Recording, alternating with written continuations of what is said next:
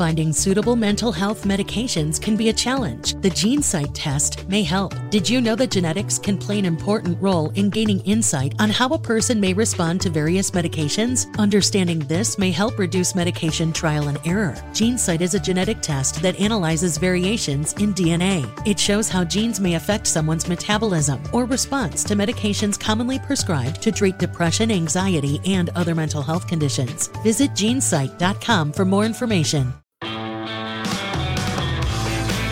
This is the Gerry Callahan Show. All right, so much for the holiday break, Carano. The holiday break is over. At least for a day, we had to do it. There's just too much going on. I'm sorry, I can't sit back and watch and read. No, you are compelled. You are compelled to talk to the world. I said that to you. I said, look at this.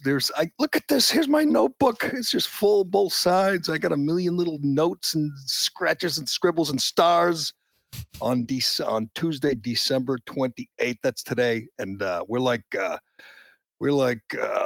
Forrest Gump. I don't think Lieutenant Dan was with him at this point, but Forrest Gump, as you recall, started the Bubba Gump Shrimp Company and had a shrimp boat, and he could not catch any shrimp. In fact, they laughed at him because he had enough for a little cocktail serving of cocktail shrimp, and it wasn't looking good. But then, a storm came and wiped out all the other shrimp boats, and he was all alone. So we are the Jenny.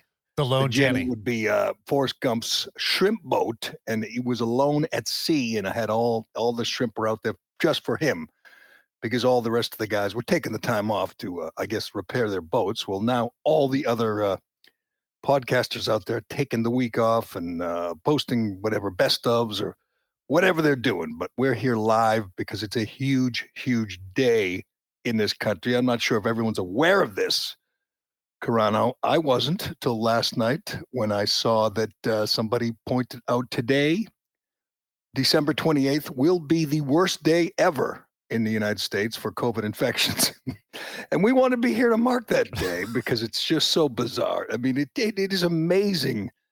We're almost a year into the Biden presidency, almost 2 years into the pandemic, and most people are vaccinated. Most people, That's right. Know what they're doing. They wear their masks indoors and they do all the precautions you got to do. And it's worse than ever. Cases, not deaths, cases. And I'll remind everybody, cases really don't matter, particularly cases of Omicron. Yesterday was the highest total ever. What was yesterday's number? 543,000 cases in the United States. 543,000 cases. That's new infections. And there'll be more than that today. That's not a bad thing. I know most of the panic porn merchants on TV and radio and podcasting don't want to admit that, but if they're Omicron and nobody's dying and virtually nobody's getting hospitalized except the real hypochondriacs and the paranoid, insecure lunatics who are like checking themselves in the hospitals with no symptoms, like they test positive. Did you read about these people? They test positive. They have no symptoms. They're not like outwardly sick. They're not caught. And they go to the hospital anyway because they did a home test and found out they were positive. And I don't know what hospitals do to them. Do they send them home? Do they say, get out of here?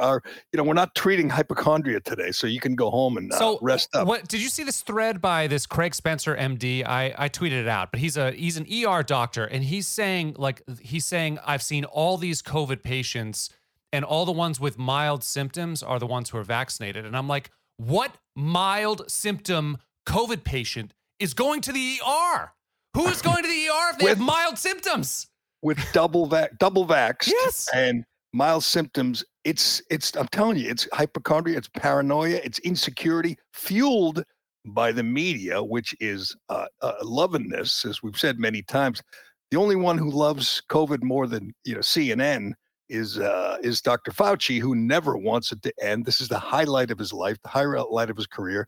He turned 81 over the Christmas break, 81 years old, and still doing interviews all day and still telling people with a straight face. If you haven't heard it, he was on one of his shows with one of his friends, I think MSNBC or CNN, and said you should avoid New Year's Eve parties. The guy's been saying this for 2 years. He's been wrong about everything. everything for 2 years. And he still comes out and says, no, don't go to New Year's Eve parties. By the way, a month ago, as we mentioned, he was spotted at Jonathan Karl's book party in Washington, D.C. without a mask. And he said, he doesn't always wear the mask unless, people ask him to, or they're uncomfortable, he'll wear it. But he knows it's just theater. He doesn't care. It's the highlight of his life, and he's never, ever going to stop. He's never going to say, okay, Omicron's not a big deal. It's not going to kill you. Don't go to the hospital if you test positive and you're young and healthy and fit. It still is amazing to me that we don't talk about getting in shape or losing weight or eating healthy or doing the things to avoid, or we hardly talk at all about treatment. We don't talk about therapeutics. It's about cases, deaths, masks, and vaccine mandates. And a couple things before we get to the utter, absolute failure that is our 46th president. And I would say yesterday would be the low moment in the almost 1 year that we've been dealing with this disastrous Biden administration. I would say yesterday was a new low for them. It's a new high for cases of COVID, but it's a new low for the Biden regime. But before we get to that, the latest on COVID panic, COVID mania, was this woman on a flight from Atlanta to somewhere in Florida, short flight, and apparently she was off her meds and on something else. She was doing whatever she was doing. Her lawyer said she was off her meds because she's in big trouble. Her name is Patricia Cornwall, and most people, I think, have probably heard about this already or seen it already. She's a woman who berated an 80-year-old man for not wearing his mask while he was eating and drinking on a plane. She did it, notably, while not masked. She pulled her mask down to yell at him for not wearing a mask, flipped out, hit him, spit on him, because God knows that's sanitary. In this time of this time of this virus going around, she spit on him. She got arrested. She, I believe, got handed over to the FBI. Yeah. She took her mugshot, arrested her and everything. And she obviously hired a lawyer. She's in big trouble. Today we find out, if you haven't heard the latest on Patricia Cornwell, former Playboy playmate, and LA Raiders or Oakland Raiders, I don't even know what year she was with them, cheerleader. And 90s. She was on Baywatch. Yes, that's right. So in her day, she's 51 now, not a bad looking 51-year-old, but in her day, she must have been something else on Baywatch, on Playboy. But did you hear her question that she asked, or what she said to the stewardess or the flight attendant when they tried to get her to take a seat to get out of their way? They were pushing the beverage cart. You can see that the stewardess is there. When they were trying to get her to take a seat that wasn't hers, just sit down, she said, "Who do you think I am, Rosa Parks?" Yes, I did see that. I'm telling you, she must. I don't know how you get that drunk. I guess you get drunk before you get on the plane when it's such a short flight. But I haven't seen anybody in all the videos we've seen of people flipping out on planes or at airports who appears to be in quite this much trouble. There's just no defense. I mean, she literally, you could see it. There's video. She hit an 80-year-old man. Yeah, she spit on an 80-year-old man and berated the flight attendant and wasn't wearing her mask. So what's the defense other than, she was off her meds? She could say he started it because he gave her shit for that Rosa Parks comment. But that's her only defense. Is, he started it maybe, but I mean, she struck him. So you care about COVID when you're spitting on an 80-year-old man. That's someone who's really genuinely concerned about COVID. But I'm going to say, Patricia, she had some stage name too, didn't she? When she was a model or an actress.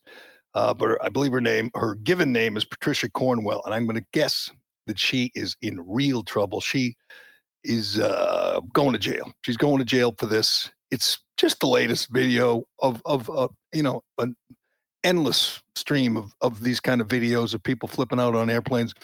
My wife was trying to get me to go away this week for, a few days, go to Florida, get out of here. She wanted to go somewhere warm. Yeah.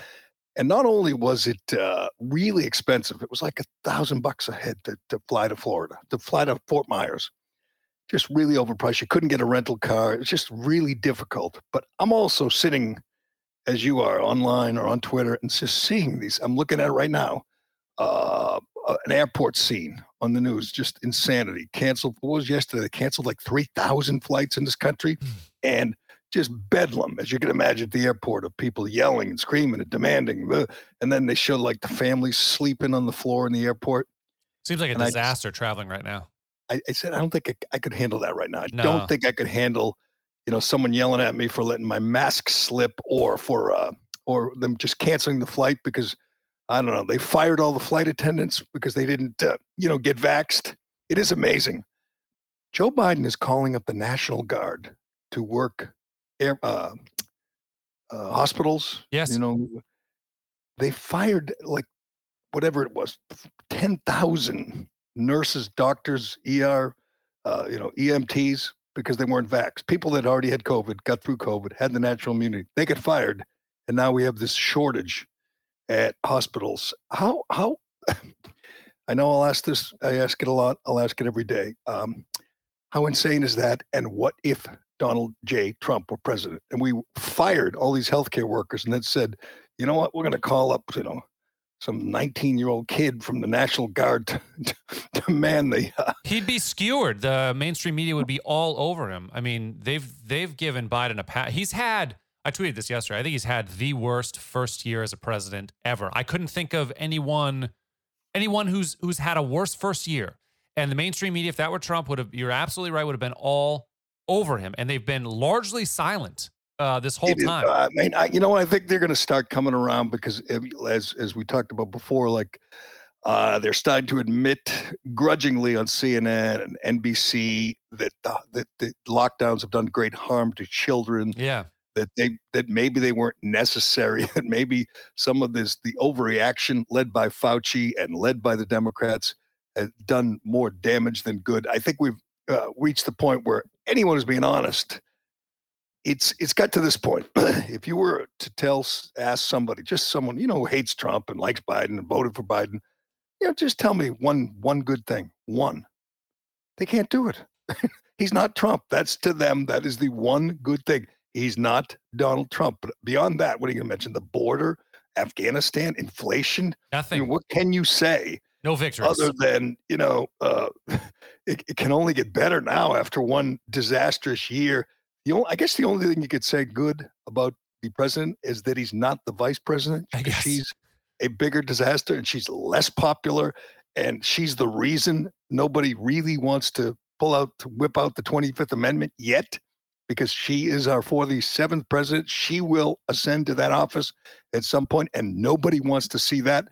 But nobody. But we'll get to. I want to get to get to why it was the low point in this first year, this disastrous first year. The visual was worse than the audio yesterday from the Biden White House before he slinked off to one of his multi-million-dollar beach houses in Delaware. It was just, I can't even believe they did this on purpose, what they did yesterday from the Oval Office. But I want to get to that. We can get back to Patricia Cornwell because the audio is pretty wild, and there's just so much more to get to. Jared Smek, Jared Smek is? Well, you should, because he pranked Joe Biden, and he just got everybody on the left all upset because, you would never do something that cruel to Donald Trump. You'd never say something that disrespectful about Donald Trump. We'll get to that because Jared Smek spoke. He did an interview yesterday, and he's hardcore. He's hardcore. He's not just some guy who goofed on Joe Biden. He is a hardcore Trump MAGA guy. We'll get to the interview with Bill Belichick after the Patriots game. A lot of the media, they were very upset with a woman who snuck in there and asked an inappropriate question. We'll talk about that. And the Patriots game was pretty grim. And I watched Don't Look Up, the big Netflix hit. You haven't seen that yet, have you, Mr. Movie Guy? I will see it, but not yet, no. You will see it. I will. It didn't offend me. It didn't offend me. I'll give you my review of Don't Look Up and a lot more in today's Callahan Show, a special edition of the Callahan Show during this holiday week. You could say that now because Christmas is over, New Year's is coming. It's Yes. Christmas and New Year's week.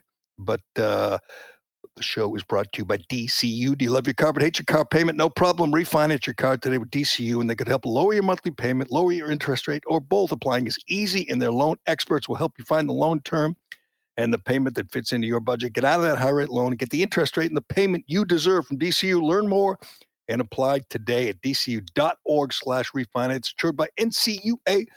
Membership required. All right, most people, I should say, probably most people didn't see this, didn't hear it, don't care. They're busy. They're doing things. It's Christmas, New Year's, and it's not a big news week.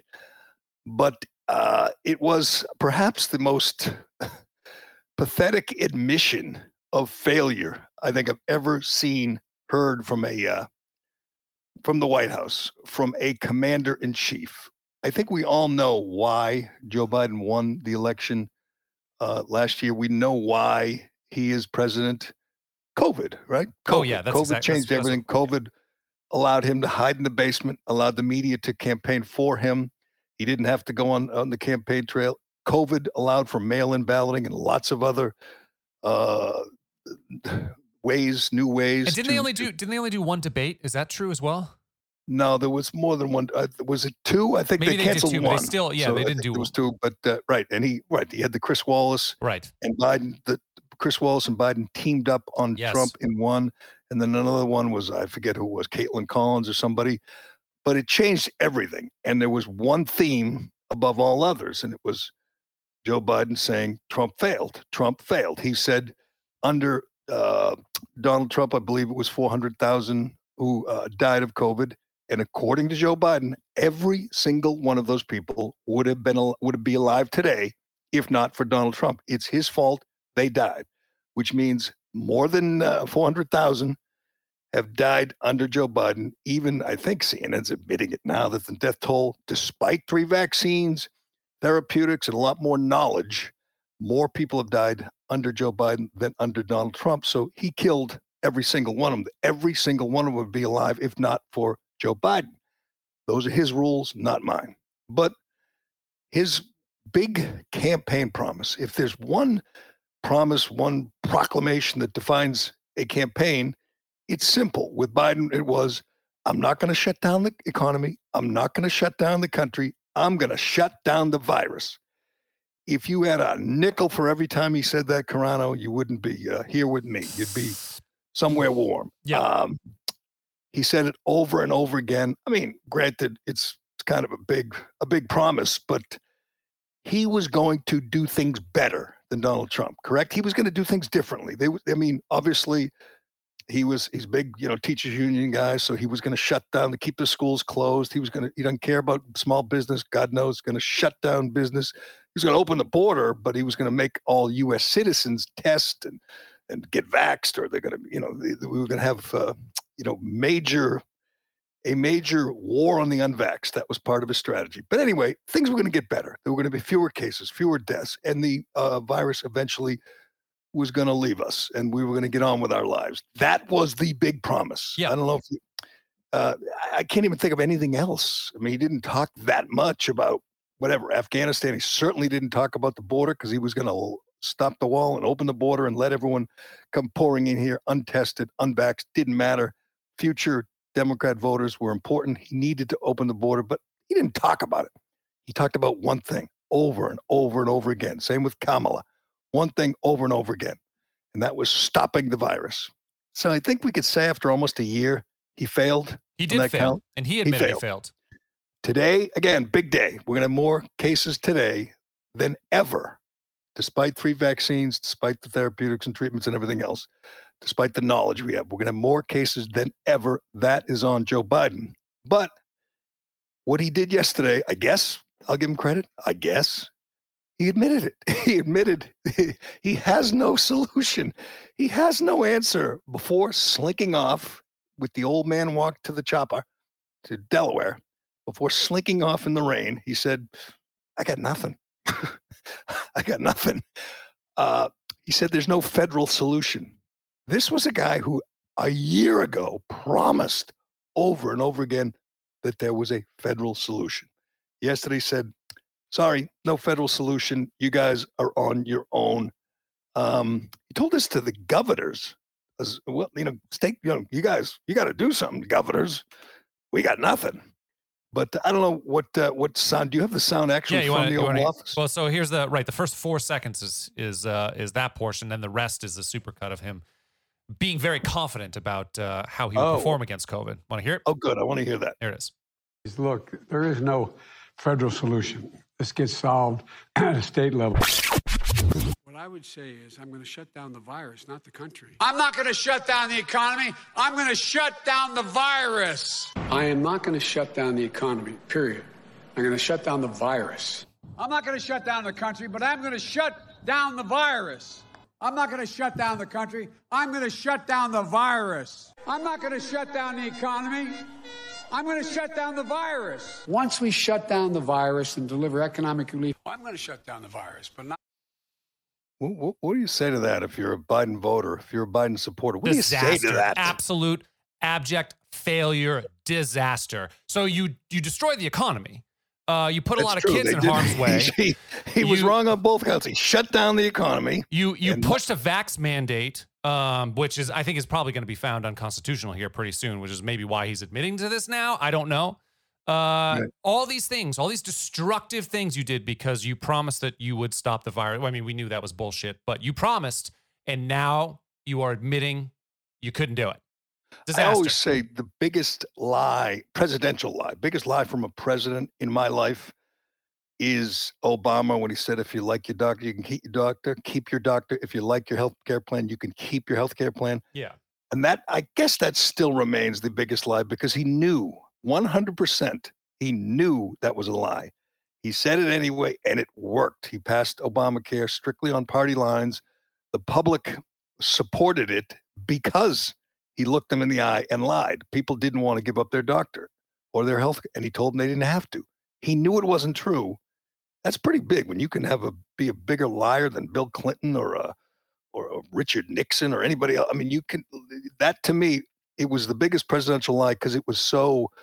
It had such an impact, and it was so effective. I mean, they took over the healthcare industry based on that. So it still reigns supreme because Biden, it's hard to blame Biden for telling a big whopper because he doesn't know what he was saying. He didn't know. I mean, it's just cliche. We're going to shut down the virus. And I think any honest doctor or epidemiologist, not Fauci or Walensky, but someone who's being honest would say, you can't shut down a virus. I mean, that's not how it works. But it was a campaign promise. He knew it was probably not true, but he didn't care. He just, as usual, just reading off a teleprompter, which is what they told him to do, and he did it. But let's not forget what he said. I mean, he berated DeSantis. He did. On DeSantis in Florida and other effective governors like Abbott in Texas. And remember what he said? He said, you don't have to be part of the solution, but get out of the way. Yep. Get out of the way. So the guy who told DeSantis and other governors to get out of the way yesterday told them, we got nothing. This is on you. And I think he meant it literally. We got nothing in terms of tests. I think this other thing that's going to be hard for them to cover up, hard to them to protect, for the media to protect their guy, is the tests. Because it was, 3 months ago that he was, he declined the chance to load up on whatever it was, 700 million tests. Now we're good. We're good. So now there's this shortage of tests and these insane people who are waiting in line for 3 hours. And I swear to God, most of them are asymptomatic. Most of them don't, they're just paranoid. They wait in line, whether they're in their cars or in their, and you see them and they're in, whatever, in Boston or New York or somewhere, Michigan, and it's cold and they're allegedly sick and they stand in line for 3 hours to get a test, even though they don't have any symptoms. Is that not some kind of sign of insanity? Yes, is that not mental sickness? are they not proving that they're mentally ill just by doing that? Absolutely. Yeah. I mean, if you're not sick, like, what are you doing? Like, what are you doing? Why are you going to the hospital if you have mild symptoms? Why not? Like every other year, you've had a cold, you've had a flu. We have colds, we have flus in the wintertime. That happens. What do you normally do? You sit at home, you take your vitamin C, you drink a lot of water, you get some rest, and you're good. Unless you are in a lot of pain or in a lot of discomfort, just treat it like a cold. Like, why are you freaked out? Have you seen the comparison? It's good. I think it's the CDC description of the Omicron variant, and it's like 5 symptoms. They're the exact same things that are written on I think it was Sudafed or some NyQuil. Cold medicine. NyQuil, yeah. So they list the 5 things that NyQuil does for you, or whatever, cures or helps you with, and they're the same. It's runny nose, fever, sluggish, tired, fatigue, and like the exact same symptoms for this deadly Omicron virus that doesn't kill anybody. But as for a cold, and yet people who think they're sick spend 3 hours in line to find out if they're sick. If you're waiting in line for 3 hours, particularly outside, standing up, you're probably not sick. You're probably all right. I mean, you're going to make it.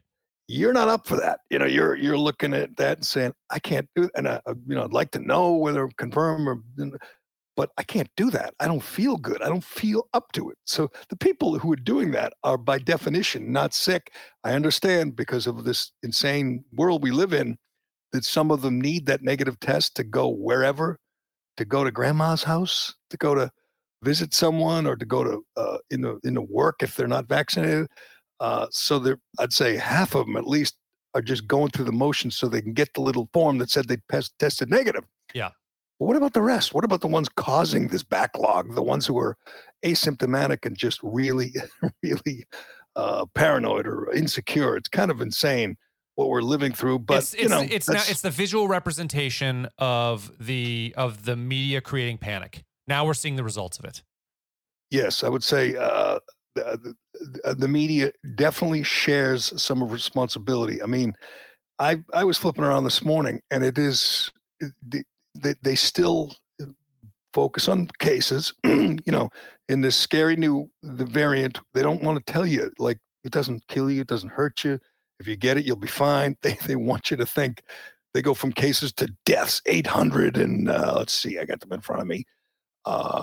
Deaths, 839,605. And I think the average person who passes away from this virus has like 4 other comorbidities. Yeah, they're a lot older too. Yeah, 80. Yeah, the obese, like 78% of the people who get hospitalized are obese. We still are watching, like kids, college kids. They're stopping, college sports and some canceling bowl games, canceling college, whatever, hockey games, basketball games, and you're saying, wait, these kids are healthy. They're thin. They're in shape. They're in great shape. Who cares if they test positive? So what? A year ago, I'm looking at the average cases. I'm looking at the 7-day average. So basically January of 2021, we have double the cases right now and half the deaths of a year ago. Double the cases, half the deaths. And 3 vaccines and all kinds of therapeutics. And we know what we're doing, and yet people want to think that the worst. We're at this point, and Biden didn't help yesterday. I guess I'll give him credit for being honest and not lying anymore about shutting down the virus and saying we got nothing, we got no federal solution, we got no test. It's up to you. Remember the states? Anytime DeSantis tried to do something, like he tried to do the monoclonal antibody they blocked it. Stations, they berated him. Biden and his team, his crew, Psaki and Klain and MSNBC and NBC, CNN, they all, Washington Post, New York Times, the entire Biden team attacked DeSantis, for going it alone and, lying to people about therapeutics. I think this is just another day that's provided a big boost to the DeSantis in 2024 campaign, which hopefully we're going to see. Hopefully that Trump doesn't squeeze him out, doesn't box him out.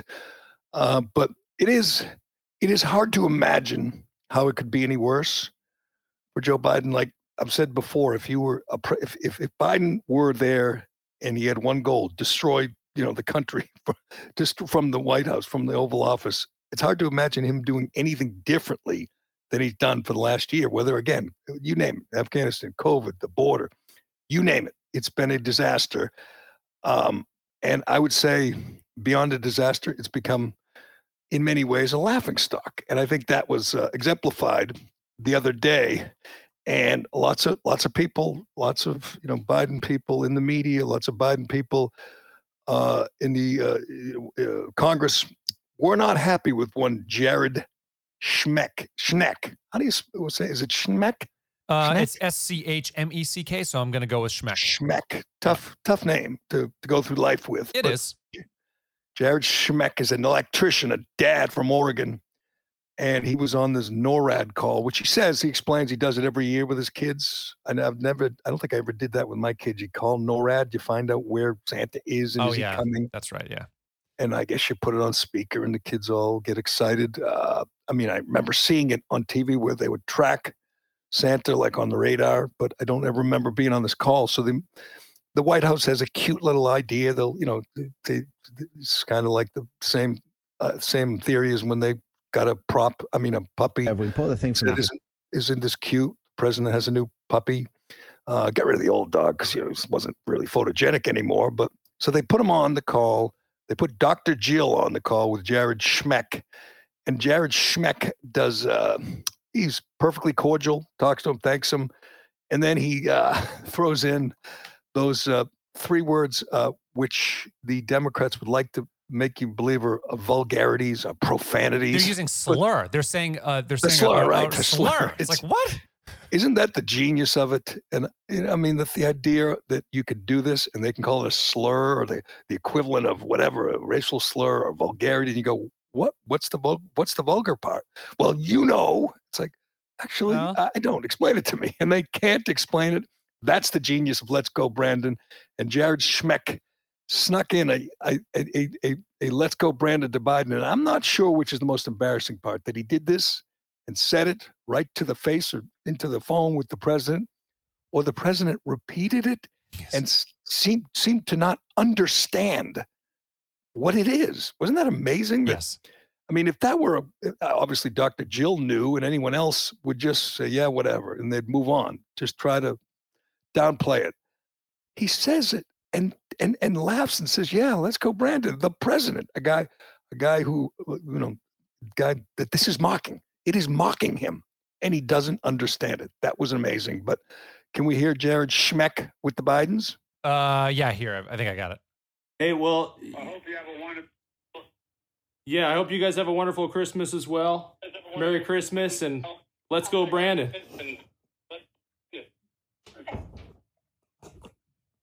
Bye-bye. Sorry, that was from that's from his perspective, so we couldn't hear their reply. Well, we got Biden. Biden says, yeah, let's go, Brandon. And again, I guess I could see why people are whatever. I think it's mean and inappropriate because it was a cute little Christmas call. Yeah.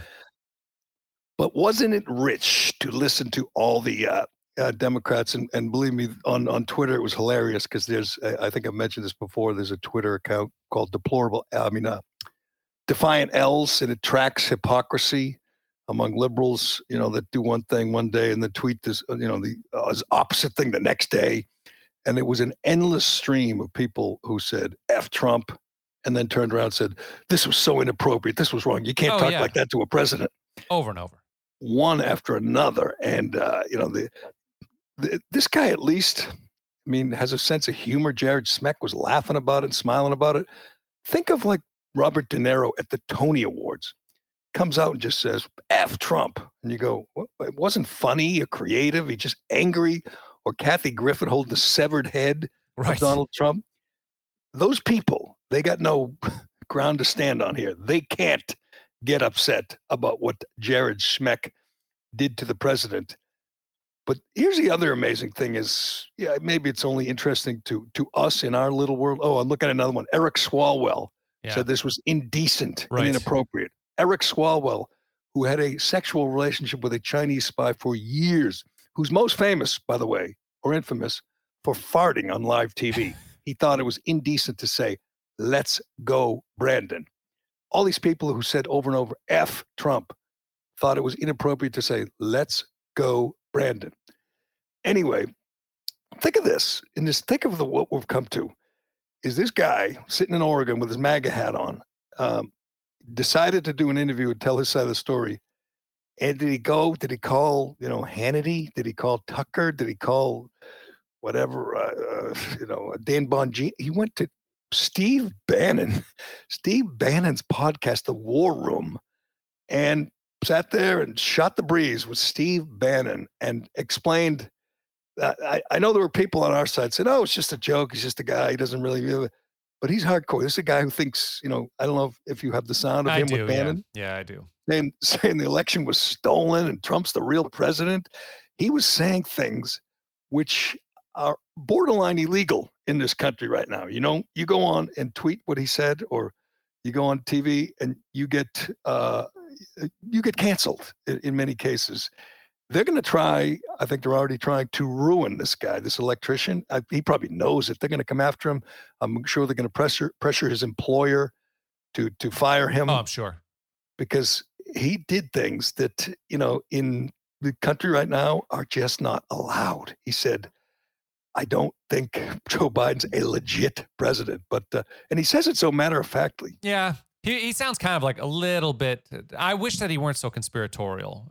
This would have been a lot more funny if he were more lucid about things, I think. But I agree, because he does sound a little bit conspiratorial. But I do think I give him credit for not backing down. That's and not true. Saying, I was just kidding, because he has to know they're going to pressure his employer and try to ruin him.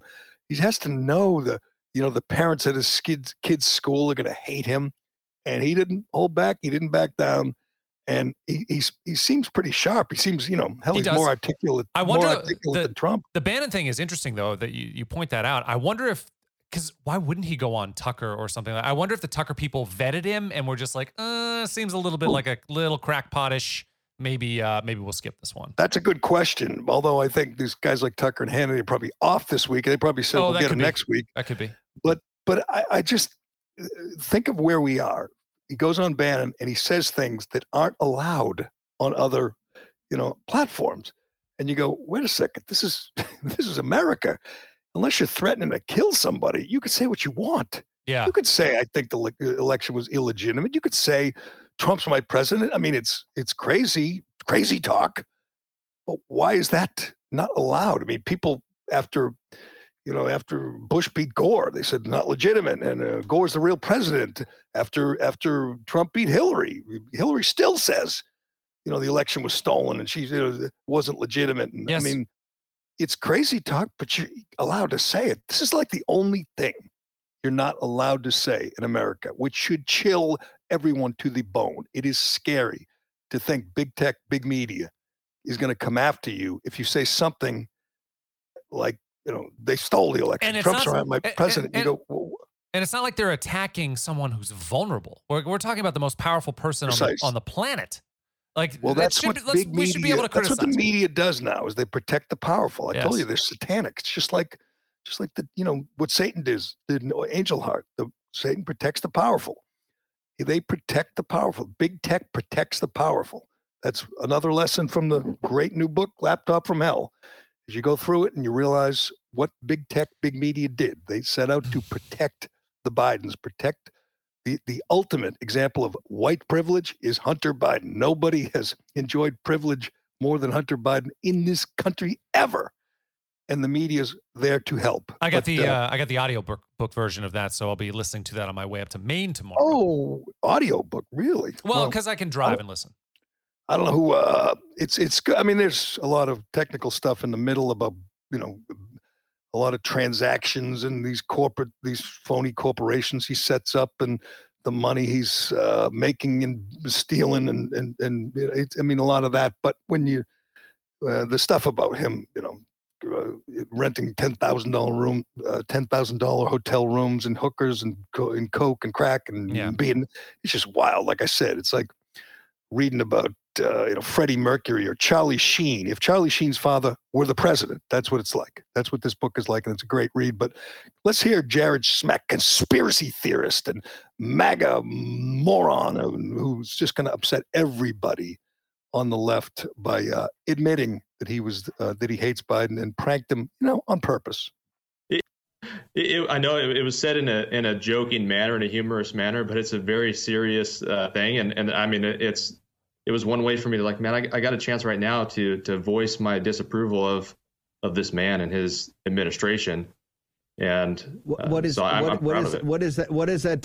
You're John Q. Public. What is that disapproval? Can you define that for us?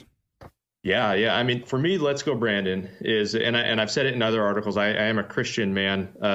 For me, it's God first and foremost. I don't follow any one man blindly. Some of the media has run with that and said I don't support Donald Trump. That's absolutely false. Donald Trump is my president, and he should still be president right now. Okay. The election was 100% stolen. So I just want to make that clear. But Let's Go Brandon is more than just F Joe Biden. Let's Go Brandon encompasses the entirety of our frustration with Joe Biden, the administration, the leftist mob, the cancel culture, the mainstream media. They're the ones who made this a thing. And we're able, as conservatives, we're able to find humor in this. But there's terrible things going on. We've got the debacle in Afghanistan. I mean, they're not even talking about that anymore. It's crazy to me how quickly they forgot that story, and no one's talking about it. And there's still people trapped over there. We've got the supply chain issues. We've got the inflation rates. We've got terrible policies on abortion. I'm a very pro-life person, and absolutely terrible policies on abortion. And the border crisis, the federal mandates regarding vaccines. I mean, it just there's more than I could even say. I have a feeling Jared Schmeck is going to have to move to Texas if he wants to continue to be employed as an electrician. Yeah, him and Rittenhouse will have to move in together somewhere far away. He's in Oregon, right? He's in Oregon. I think. Yeah, I'll check. I don't know. That's a pretty damn blue state. I mean, they're going to come for him, and he's got kids, obviously. So good luck to him. But I give him credit, man. He didn't back down. He didn't come out. I was afraid to say, I didn't mean anything by it. I thought once they started harassing his employer or, calling him, that he would suddenly get all squishy, and he didn't. He did. I mean, he's a little out there on the fringe, but he stuck to his guns, and there's a reason. There's a reason he went on to tell a story with Steve Bannon. Oregon is correct. That's where he lives. Wow. I'd be shocked if he has a job by New Year's Day. Oh, yeah. By next Monday. All right, we got to get on. We got to get on to this Patriot story because it's pretty good. Do you want to do My Pillow first? Can we talk a little bit about My Pillow? Or let's talk about My Pillow. Yeah, I do want to. I always want to do My Pillow. Yeah, always, because we love My Pillow. By the way, we've been on since Christmas Eve. Amazing job by Mike Lindell and his My Pillow crew. They went to Mayfield, Kentucky, I believe. That's where they were, right? Kentucky, which got destroyed by the tornado, and they gave out 10,000 pillows to people who could really need them, really use them. Mayfield. Other people, they forgot about Mayfield pretty quick because it's just flyover country and they couldn't use it politically. So, but Mike Lindell was there for him because he's that kind of guy. And today's show is sponsored by My Pillow. You can go to mypillow.com, use the code word Jerry. Gerry for huge discounts. You can get the standard My Pillow, which is normally $69.98 for $19.98. I'd call that a huge discount. My Pillow's made in the USA, comes with a 10-year warranty and a 60-day money-back guarantee. You're not going to have to worry about that because this pillow is the best pillow you've ever had. It's machine washable and dryable, most comfortable pillow you'll ever sleep on. Get it now, and you can support this show, and you can strike back against cancel culture like us. Mike Lindell is constantly under attack from the mob. By purchasing from My Pillow, not only are you helping this show, helping out us, but you're joining us in fighting back against cancel culture. My Pillow is not in the big box stores. We know all about that. But you can get factory direct pricing if you order from mypillow.com using the code word Jerry, Gerry. I got the Giza sheets, which I love. I got the pillow, and I got the dog bed for Bug the Chug, and he loves it. You'll love it too. Go to mypillow.com. Use the promo code Jerry. I see you took care of one of our fine interns by getting him some My Pillow stuff. That's exactly right. I'm not sure if it's arrived yet because I know that shipping was a little bit more delayed as we got closer to Christmas. This wasn't really a Christmas gift anyway, so we weren't. It didn't have to get in there by Christmas. It was a reward for a job well done in this both of them done calendar year. So we took care of. That's a good thing. It's what else you can do. Go to mypillow.com, code word Jerry, and reward them if they've done a good job for you in 2021. We've been telling you about Shea Concrete for a long, long time. Today, we're sitting with the man who makes it all work, the man in charge of the whole place, my brother-in-law, Greg. Hey, Greg, seems like business is booming at Shea Concrete. We're cranking it out, Jerry. Well, I'm just wondering, what's holding you back these days? We could use some good help. You need people? We need people. How many people do you need? At least 20 people. 20? Wow, what kind of people? We have positions driving trucks, working in the production plants, estimating, engineers, all kinds. You need any podcasters? We do have the Precast podcast. Well, I think it seems like a great place to work, as I tell people. It's a family atmosphere. You guys are good to your people. There's a great gym here at the headquarters. What's holding you back? Why can't you find people? Besides being to work on time, you have to pass the drug test. Ooh, you have to pass a drug test. That's all it takes. All right, if people want to come see you, they want to talk, what do they have to do? Bunch of ways. They can, if they want to be a team member, they can go to SheaConcrete.com, fill out an application. They can come to any of our offices. We got 4 locations. They can call me up directly. They can email jobs@SheaConcrete.com. And you'll give them a hat? And we'll give them a hat. Hats. Yep. All right, sounds good. SheaConcrete.com. I saw a really cool, nice cafeteria here. Can we go have lunch? Oh, absolutely. We got empanadas and chicken. Excellent. I don't know what they are, but I'm going to go have an empanada. Anything else? Are we moving on? We can move on. We can move on. I want to get to this Patriots game Sunday. You and I were wrong. We predicted the Patriots to keep rolling. They got dominated by Buffalo. It was kind of surprising. I generally, when you sit down and watch a Patriots game with Bill Belichick on the sideline, you don't expect the team to just get steamrolled. And they did. Josh Allen, quarterback for Buffalo, they didn't sack him. He embarrassed them. He's just a blast to watch. If you're a neutral party, I can't think of too many guys who are more entertaining than Josh Allen, and he'll be around for a while. Unfortunately for New England, this guy ain't going anywhere. He might get hurt because he does have big balls. And he likes to run. He does, yeah. But he's young and he's tough and he fits in so beautifully there. The Bills did not punt. That was my favorite stat of the game. First time in Belichick's career that he's lost to a team that did not punt once. I don't think they sacked Allen once, and they didn't have to return a single punt, which was amazing. And Mac Jones, I guess I should have expected him to hit a rookie wall at some point, but he was not good. He was not accurate. They pressured him a little bit, but there were more errant throws than I've seen from him all year. The bigger problem was the defense. The defense could do nothing. They couldn't stop him at all.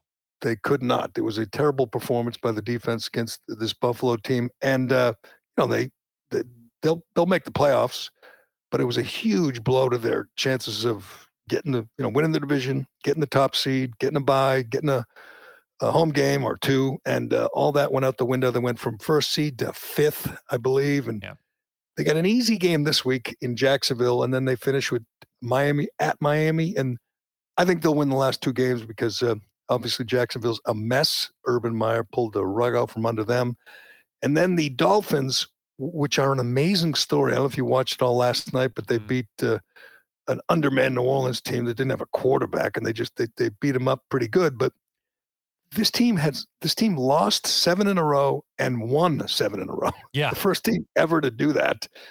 But their 7-game winning streak is not that impressive. They had the Jets twice. They had the Giants. They had the Saints with Ian Book at quarterback. So, they've won 7 in a row, which is good. Nice little comeback for Brian Flores. Maybe they'll sneak into the playoffs, but they are not a powerhouse. And I think the Patriots will handle them and win the last couple games.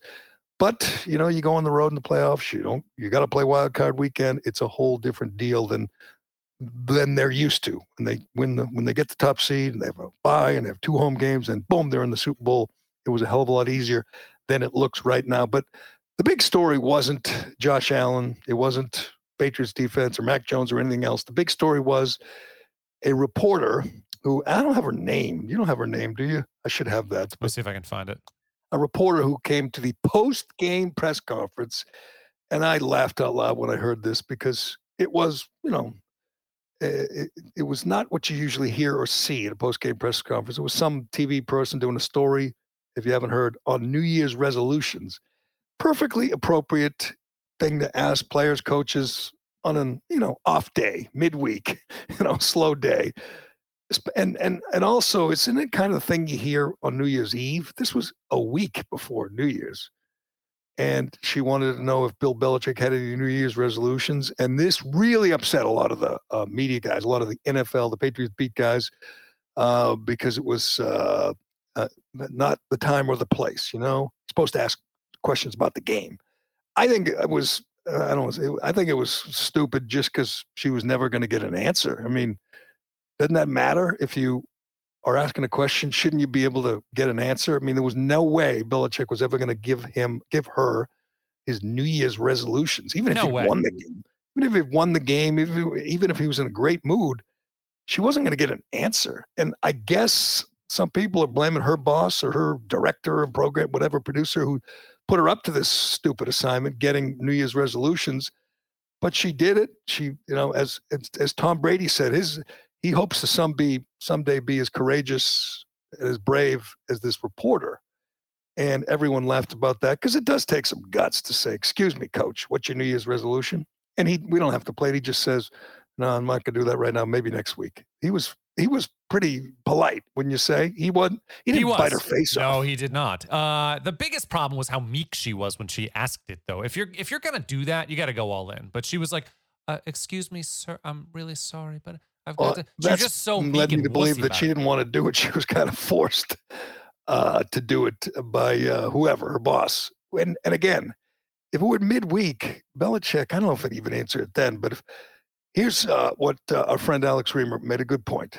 He said, all the media people who were berating her and belittling her for doing this, if he'd answered, if Belichick had said, for whatever reason, Belichick had felt compassion for her and said, I'll give her an answer. I'm hoping to lose, 10 pounds.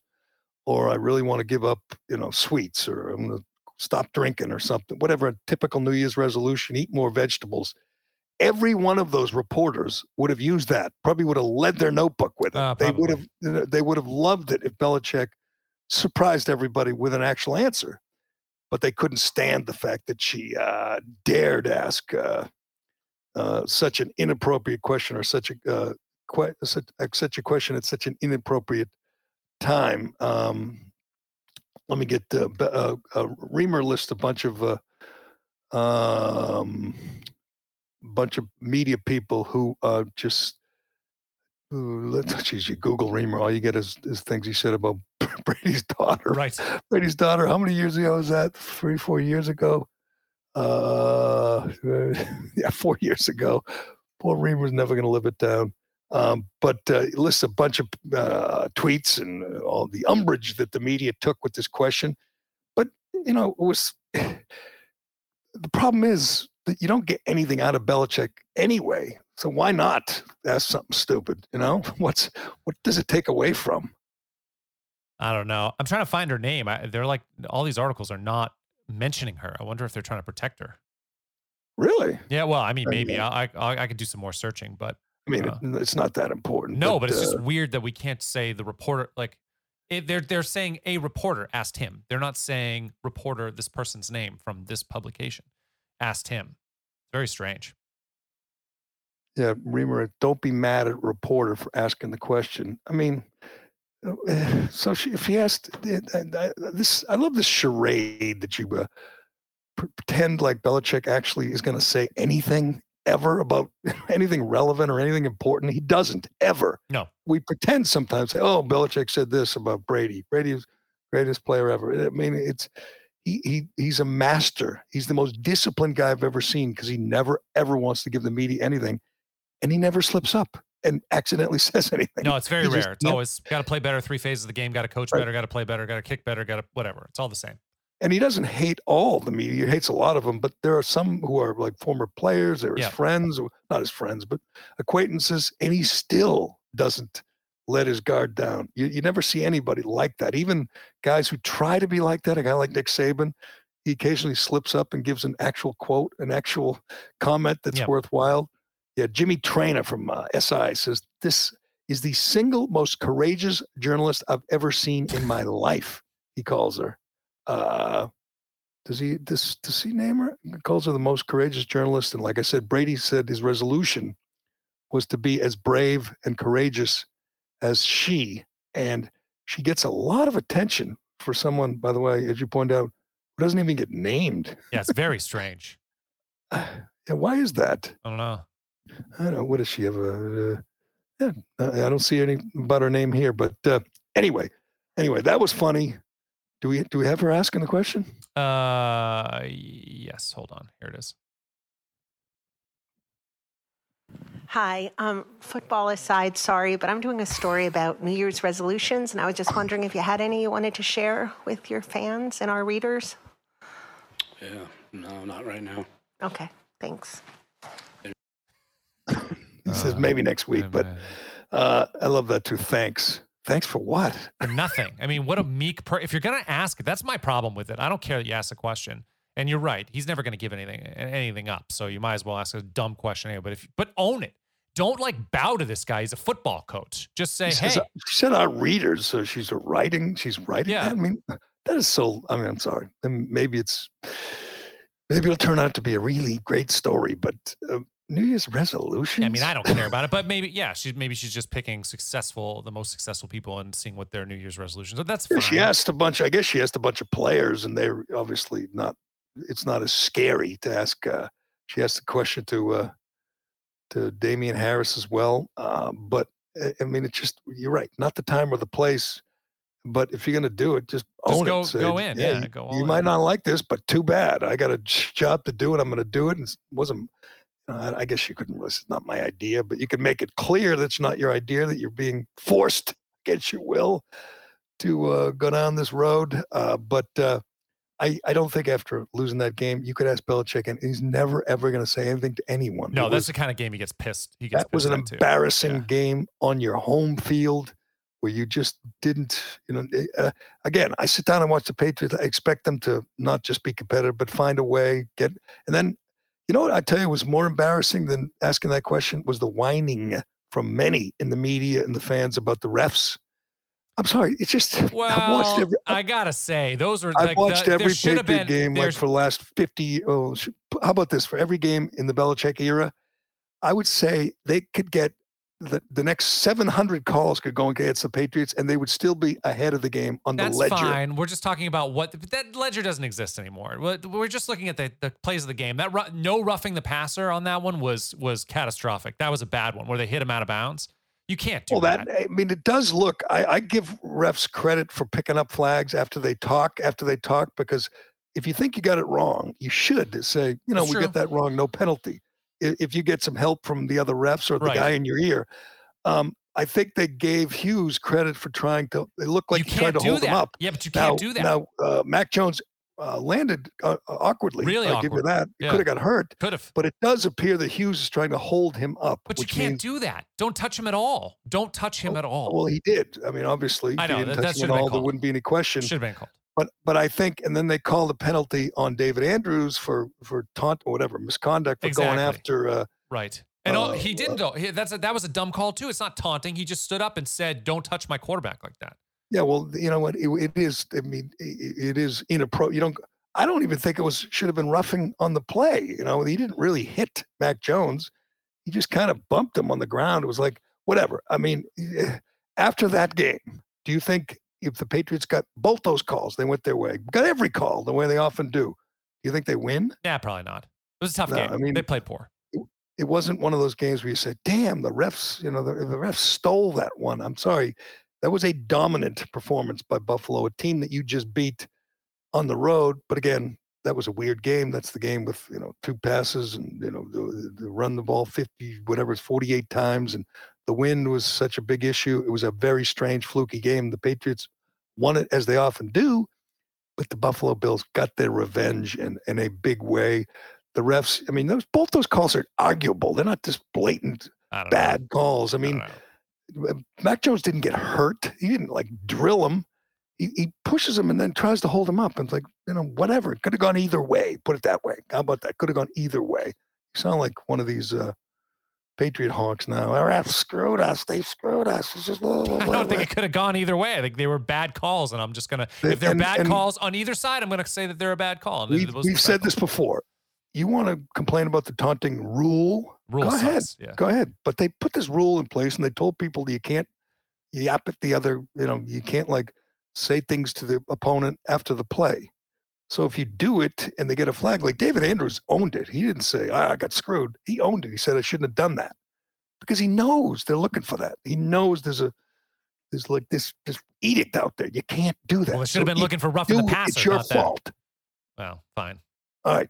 You got to get going. You're heading up to northern Maine for some reason. I got a sister.